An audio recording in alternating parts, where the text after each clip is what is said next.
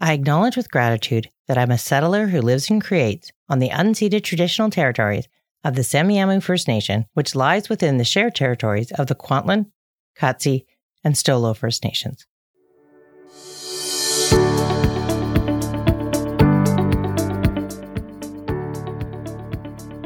It's quiet and peaceful in my house, and I feel that way too.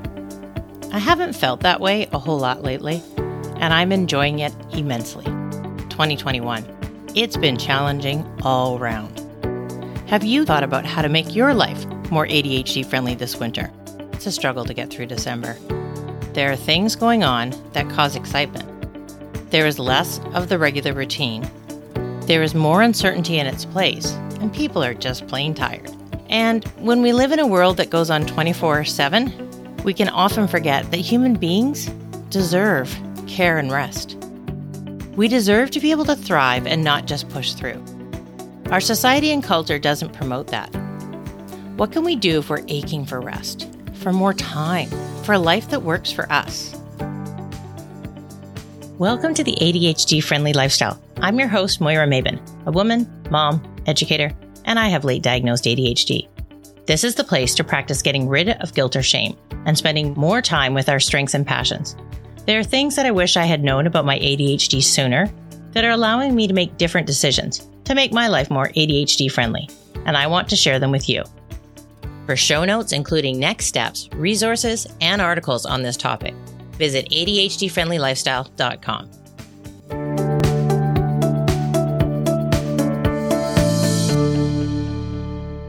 And now for something completely different. As I prepare to record this episode, I got a chance to spend some time on my couch, listening to some instrumental Christmas music.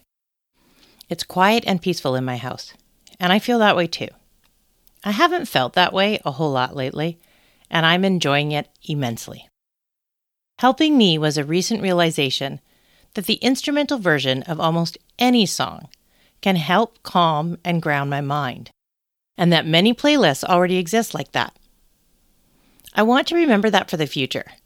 So I'm going to put a note in my calendar, alongside my weekly planning reminder, that I can add in instrumental music, because I sometimes do things and I really like it or it helps me, and then I completely forget about it.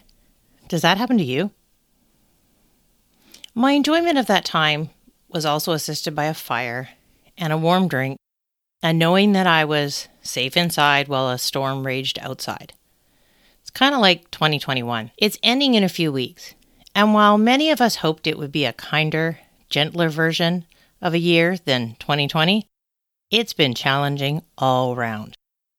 There are so many things in life that have yet to return to any semblance of normality.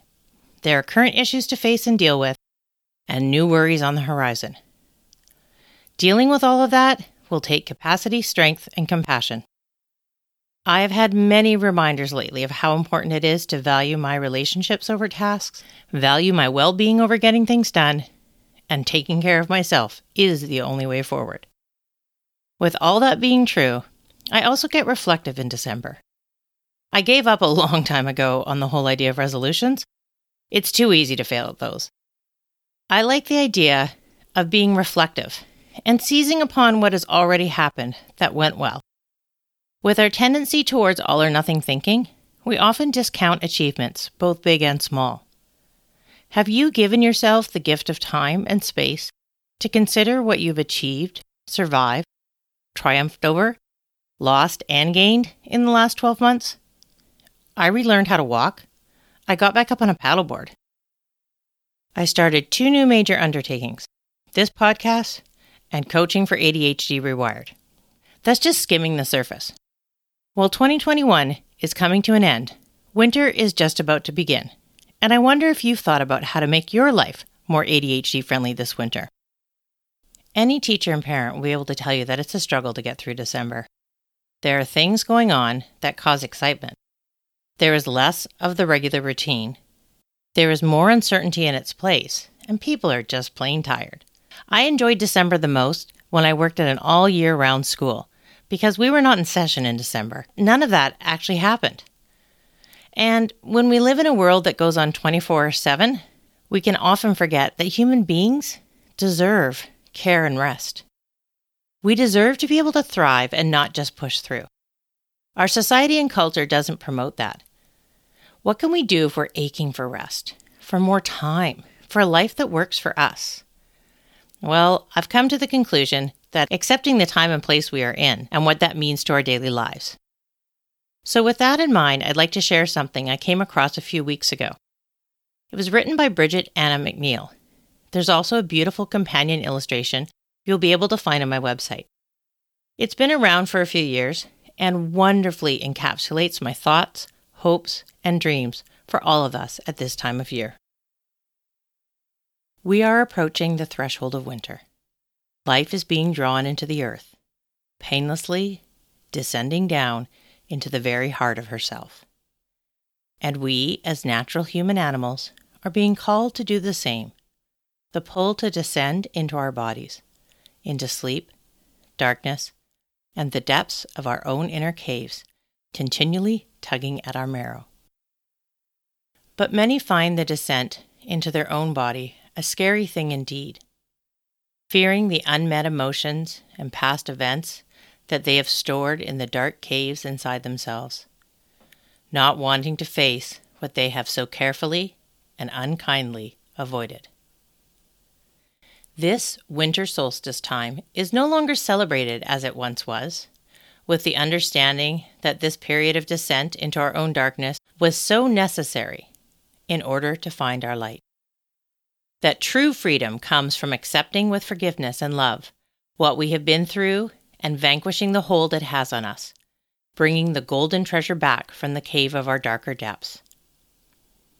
This is a time of rest and deep reflection, a time to wipe the slate clean, as it were, and clear out the old so you can walk into spring feeling ready to grow and skip without a dusty mountain on your back and chains around your ankles tied to the caves in your soul.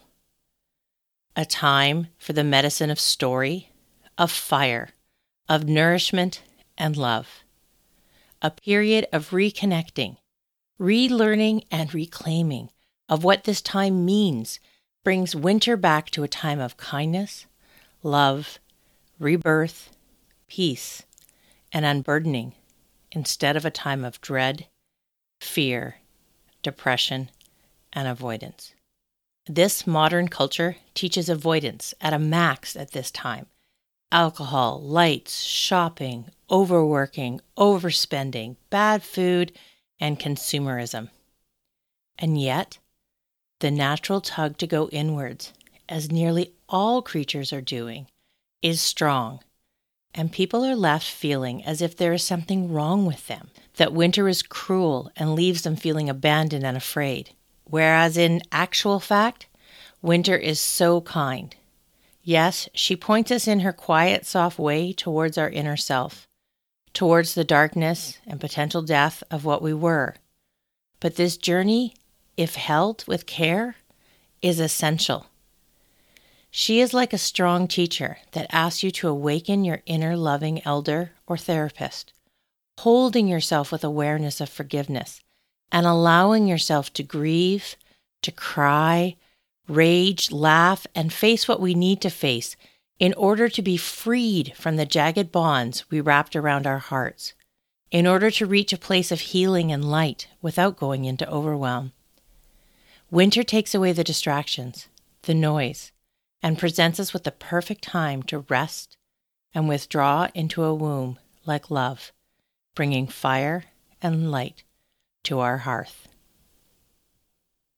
I hope these words by Bridget Anna McNeil about the approaching wintertime help us all to accept what is during this season so that we can embrace what is on offer, and then in time, walk into spring feeling ready to grow and skip.